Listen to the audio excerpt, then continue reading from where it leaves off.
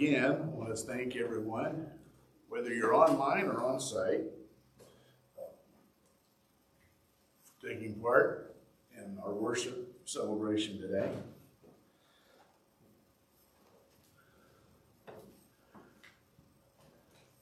Now, this may sound like a strange question, but I want you to think about it. Do you believe people can change? Do you believe that you can change?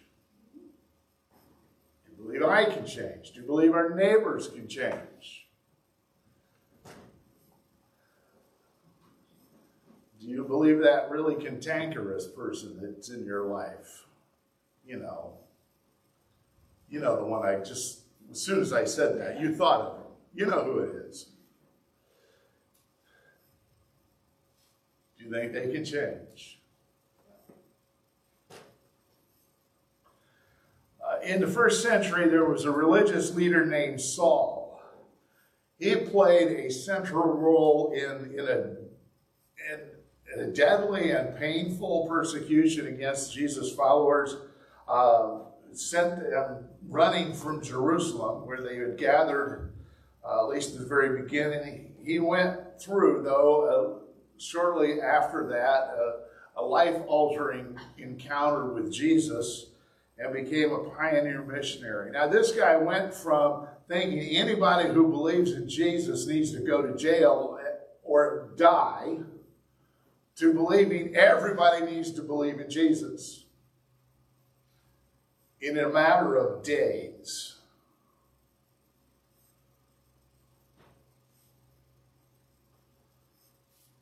Just think about this for a minute.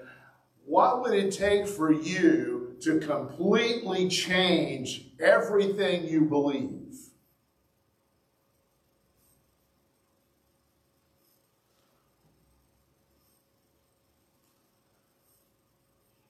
Saul's change was so complete that people stopped calling him Saul and they started calling him Paul.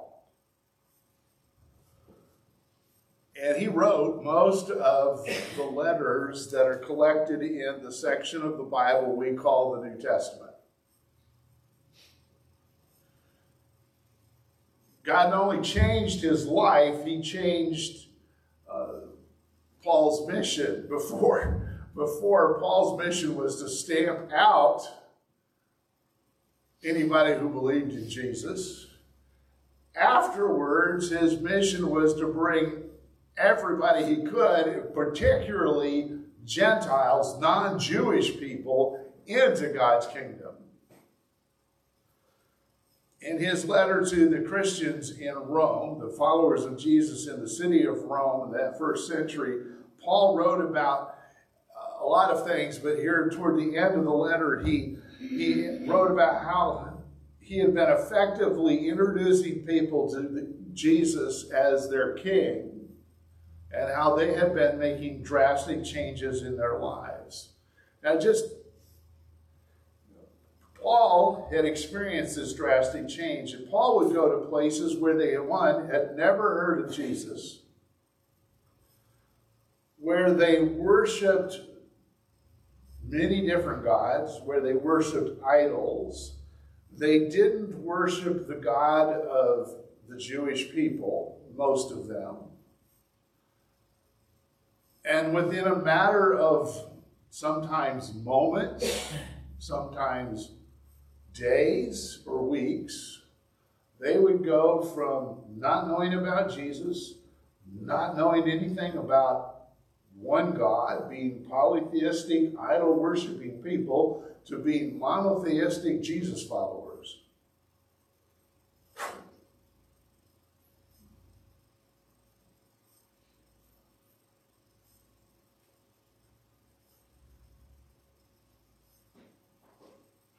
You could call it miraculous, and it would be accurate.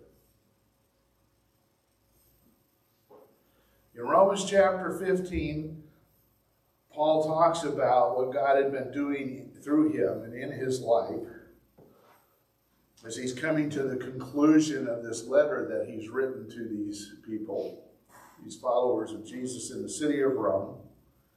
He says, I myself am convinced, my brothers and sisters, that you yourselves are full of goodness, filled with knowledge, and competent to instruct one another. Yet I have written you quite boldly with some points to remind you again, because of the grace God gave me to be a minister of Christ Jesus to the Gentiles. Haynes paraphrase. I know you folks have your act together, but I thought I ought to write some stuff to you plainly and boldly because God called me to be to work with, to serve the Gentiles. He gave me the priestly duty of proclaiming the gospel of God so that the Gentiles might become an offering acceptable to God, sanctified by the Holy Spirit. This was his mission. To introduce people who had absolutely no concept of who Jesus and the God of the Jewish people, the creator of the universe, to have no concept about them, to introduce them to the Jesus who's the King of kings and Lord of lords. And bring them into God's kingdom and his family.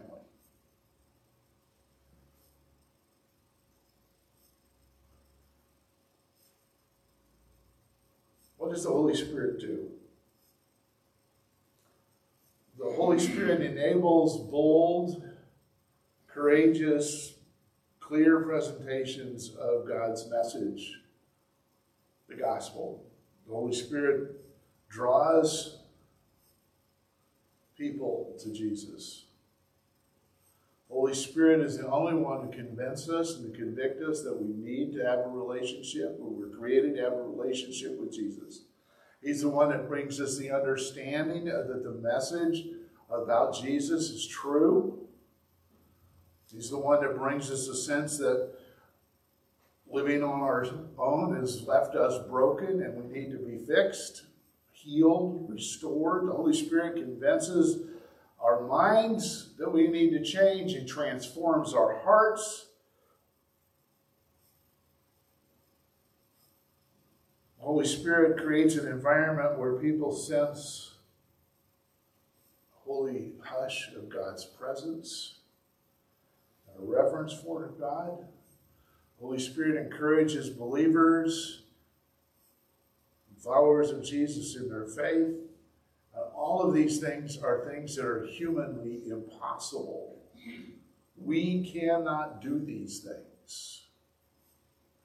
We can get in arguments with people. I have seen people advocate for the need to argue people into God's family.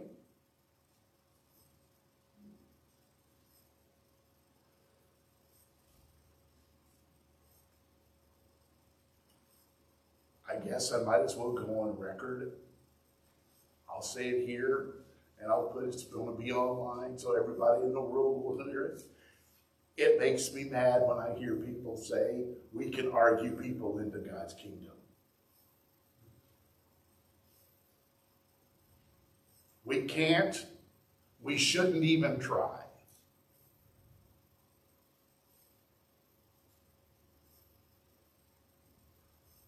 The Holy Spirit is the one who convinces us.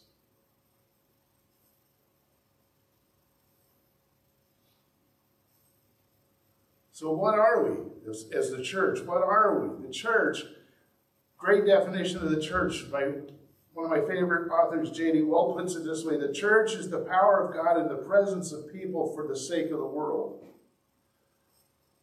We're supposed to be, as Jesus followers, the presence of God, the presence of his power in people's lives for their sake. Nothing, he says, is more beautiful or winsome or powerful than God's people laying aside their interests, their agendas, their needs, their desires, for the best interests of other people.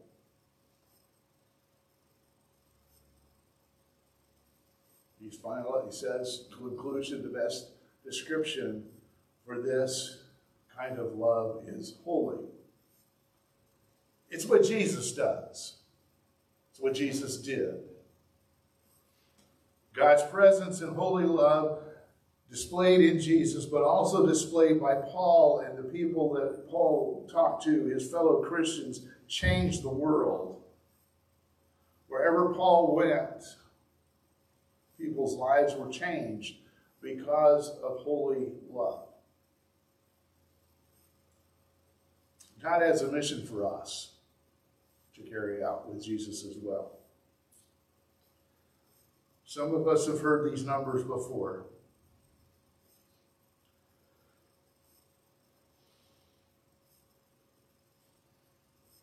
If you've not heard them before, or you don't remember them, or you have, let them grip you for a moment. There are over 50,000 people in Bay County not claimed by any church at all. Over 50,000 in Bay County. If we include Saginaw and Midland County, so include the whole mid-Michigan, Tri-Counties area, there are over 200,000 people not claimed by any church. That's nearly 250,000 people around us who do not have any religious affiliation and probably no relationship with Jesus. So how do you feel? How do we feel when we hear about our assignment? We're supposed to be a part of reaching those people. Paul's mission was to reach Gentiles. I mean, that was like everybody who wasn't Jewish. Ours is everybody who doesn't know Jesus in Bay County, Saginaw, Midland, maybe even beyond. Yeah. Some of us, our eyes just kind of glass over and we go, wow. Some of us are overwhelmed.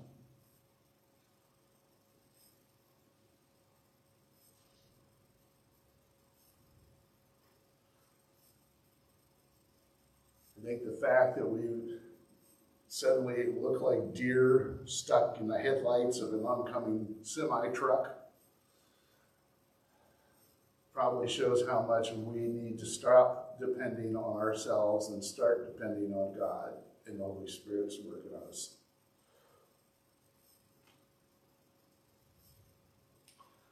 I think the number one reason people go to church is to meet God.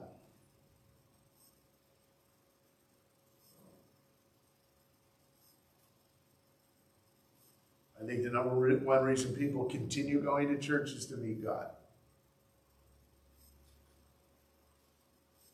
And if they don't meet God, if they leave week after week feeling like they've never encountered God, they're going to become disillusioned, disappointed, discouraged, confused, and probably stop.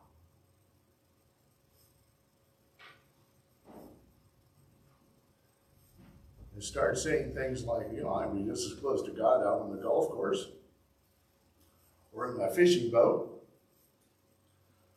or in my hunting blind, or in bed sleeping in.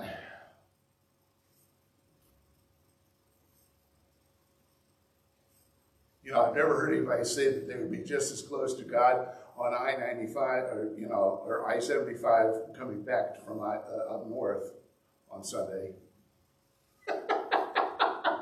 Nobody feels close to God in the traffic on I-75. They may use his name a few times. Never mind. Let's not go there, Mark. Okay. Let's not go there. See, this is the unfortunate thing. When so many churches are presently offering. And this is, I'm going to, see, I'm saying this in the plural so that, we don't feel real bad and we're not all alone, because we're not all alone. What a lot of churches are presenting was normal Christianity isn't really attractive to people who don't know Jesus yet. And it's really not very satisfying or engaging for people who do.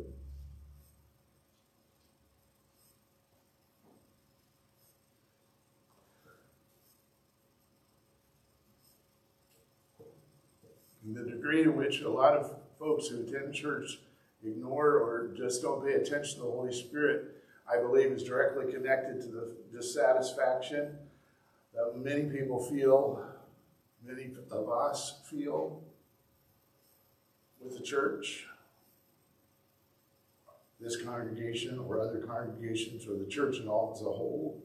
We feel like something's missing. We don't know for sure what it is. And the feeling has become so strong that some people have run away from the church. And I believe that something is someone, and that someone is the Holy Spirit. We don't welcome the Holy Spirit to meet with us. The Holy Spirit's power showed up in Paul's ministry. He goes on to talk to us about it in Romans 15, verses 17 through 19. He says, because God has given him this mission of reaching Gentiles, he says, therefore I glory in Christ Jesus in my service to God. So, the glory in Christ.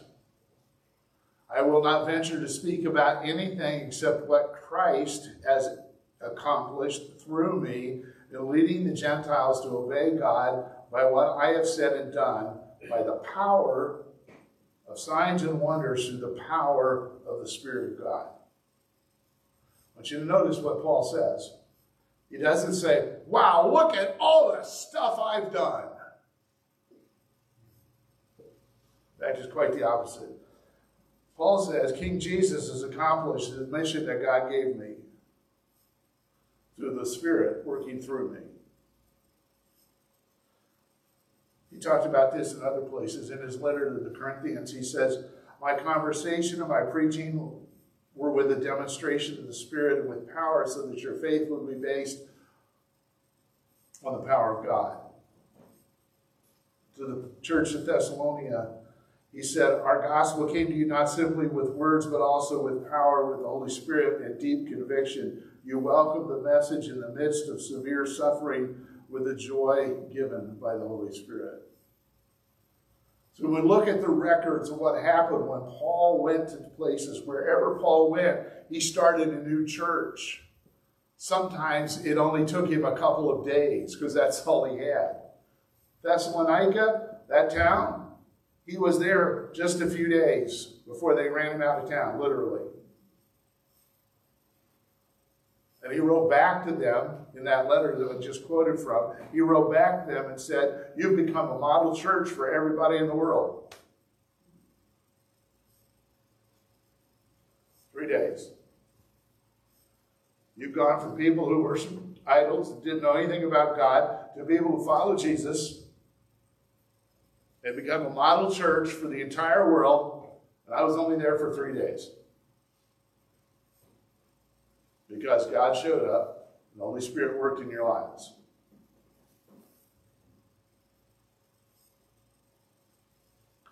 Despite not knowing Jesus or the Creator God, despite persecution, people experienced extreme makeovers in their beliefs. And that leaves me asking questions like, why then and not now?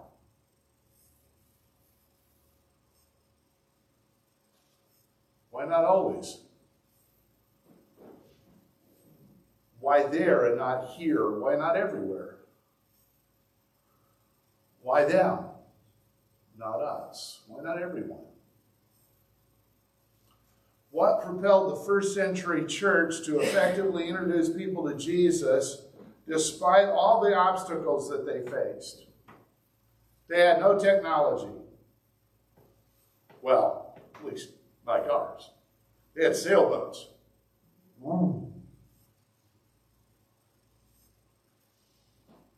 They did have really good roads. roads the Romans built are still around. Unlike the roads we build that we have to replace as soon as we replace them. Makes you wonder. Maybe they just didn't have semis running over them. Maybe that was the problem. So what makes the difference? Well, based on what Paul said, I think Jesus builds the church with the Holy Spirit's presence and his transforming power. Jesus works through the Holy Spirit in his people. The Spirit's powerful presence produced miracles, changed lives. And that combined with Paul simply telling people about who Jesus was and what Jesus has done, transformed people wherever he went. So where's the Holy Spirit's power here and now?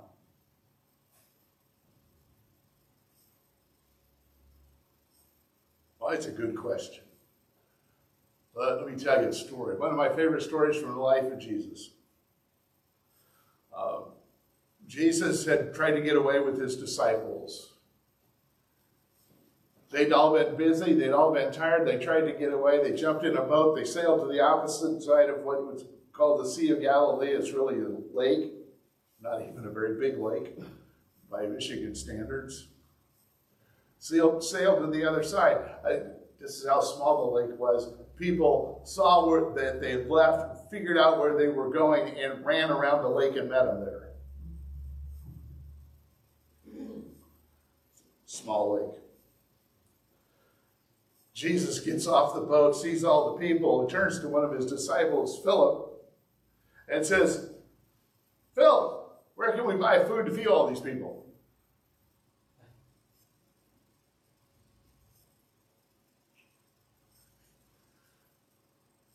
Philip's quick. He goes, "We'd have to work for months to have enough money to feed these people." And I think in the back of his head, he's also thinking, we came over here to get away from everything. The grocery store is like miles away. But Jesus was testing Philip. He already knew what he was going to do. And so Andrew, one of the other disciples, says, "Hey, there's a kid here that's got a sack lunch. He's got 5 barley loaves and 2 fish." Now, I don't know what kind of fish he had. I don't care what kind of fish he had. I don't care if he had giant tuna in his sack lunch. Okay? We're talking, because it tells us 5,000 men.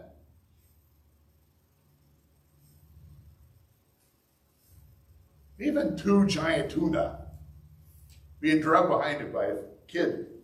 Now, all right, Jesus says, tell everybody to sit down. They all sit down. There's 5,000 men. Jesus takes the 5 barley loaves. He thanks God for them. And he hands them to the disciples, and they start passing them out. And afterward, he did the same with the fish. And they all ate. They all ate as much as they wanted.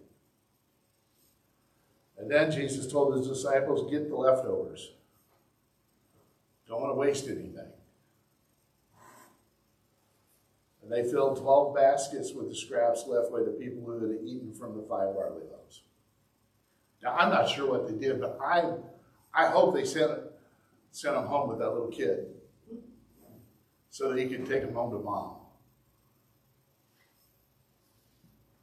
And then try to explain it. I gave my lunch to this guy named Jesus, and the next thing I know, I got all this stuff to bring home. All right, what really happened?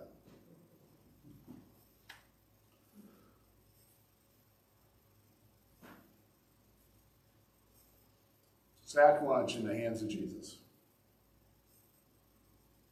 with a little bit of prayer. Stephen Elliott, who is the national superintendent for the Wesleyan Church in Canada, wrote, "I wonder how many North American congregations could be rightfully accused of being very sincere, but ministering out of our own energy and creativity rather than through the person and power of the Holy Spirit. Until God shows up in presence and power, we remain like the little boy who had his little lunch of fish and bread. What we bring to the table is not nearly enough to feed or win over the crowds, but once the powerful presence of God shows up, the fish and the bread are multiplied in their effectiveness far beyond anything we could have formerly imagined could have been accomplished." See, there's no power in a lunch that is never packed.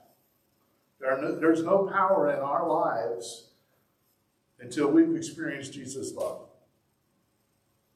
But once we have, the Holy Spirit's powerful presence shows up and he can begin to do amazing things in us and through us. There's no power in a lunch that's never presented to Jesus. And there's no power in our lives until we surrender everything we are and everything we have to Jesus. But when we do, the Holy Spirit's powerful presence shows up and life-altering things begin to happen in us and through us. There's no power in a lunch that's never prayed for. There's no power in our lives until we realize that Jesus is praying for us. He is interceding for us. He is intensely interceding for us. But when we do, when we realize that he's praying for us, Holy Spirit's powerful presence shows up in us and through us to do wonderful things. So here's the sermon in a sentence. If you don't remember anything else, I want to encourage you to remember this. We are powerless promises until the Holy Spirit works in us and through us. We are powerless promises. We're helpless without the Holy Spirit. As followers of Jesus, the mission he has given us, the life he's called us to live, we're powerless without the Holy Spirit. To think or to act otherwise is to fall victim to deception, to a lie. We need to keep on seeking the Holy Spirit. No matter how long we've been following Jesus, we need to keep asking for the Holy Spirit's presence and power in our lives. So how do we do that? The same way Jesus' earliest fathers did. Earliest followers did. They prayed. They prayed. They asked. And sometimes we need to sacrifice. Something to pray even more. Sacrifice some time. That might be sacrificing food, called old-fashioned fasting. It might be sacrificing TV time, computer time, whatever, so we can spend some more time. Now, I have no idea. I cannot tell you everything that God wants to do in and through us. What will happen when we ask God to give us more of the Holy Spirit, more of his presence, more of his love, more of his power to work in us. I only know that when we completely surrender to Jesus, when we completely give ourselves to the Holy Spirit, people are going to notice Jesus, not us. They're going to notice Jesus. Jesus declared, when the Spirit comes, the Spirit will glorify me.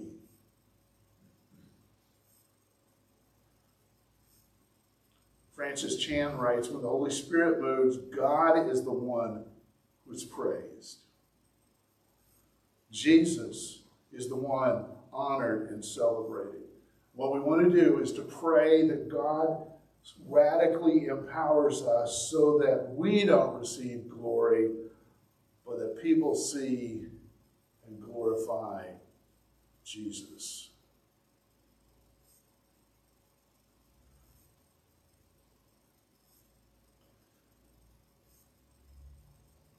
We've been singing a prayer. I want us to sing it again. It's a great prayer. Lord, prepare me to be a sanctuary. I'm going to remind you what a sanctuary is. A sanctuary is a place where people meet God, because God wants them to meet him there. We're asking God to fill us with his presence in such a way that people meet him when they encounter us.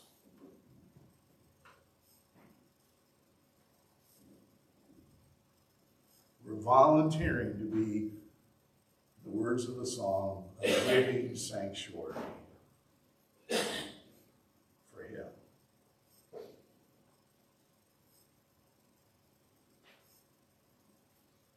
Let's sing our prayer.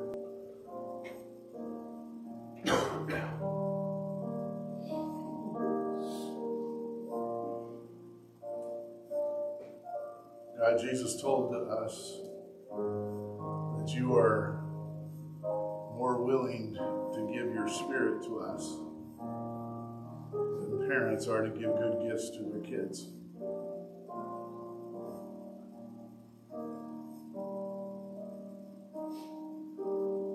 So here we are once again, asking for more. We're not ashamed. We don't feel guilty. We just want more. More of you. More of your presence. More of your love.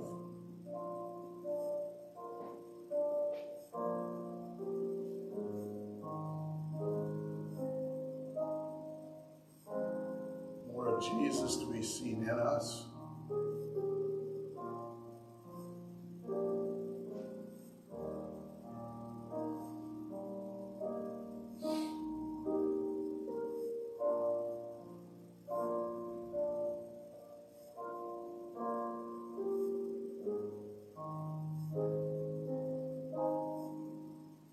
That we say, even the thoughts that we have,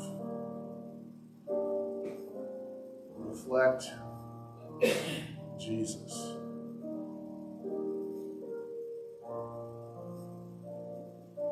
To people who need to know him.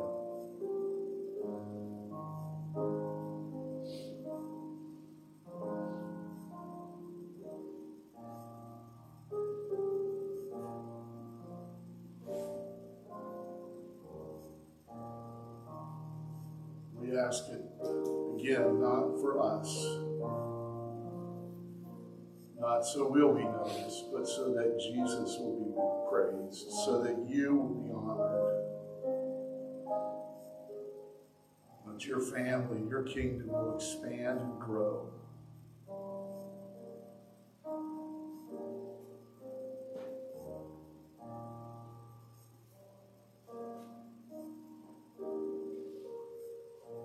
Those folks who are online, we want to thank you for being with us. We're going to pause here and pray a little bit longer, but if you're online, we want to encourage you to do the same. But I want to say goodbye to you now.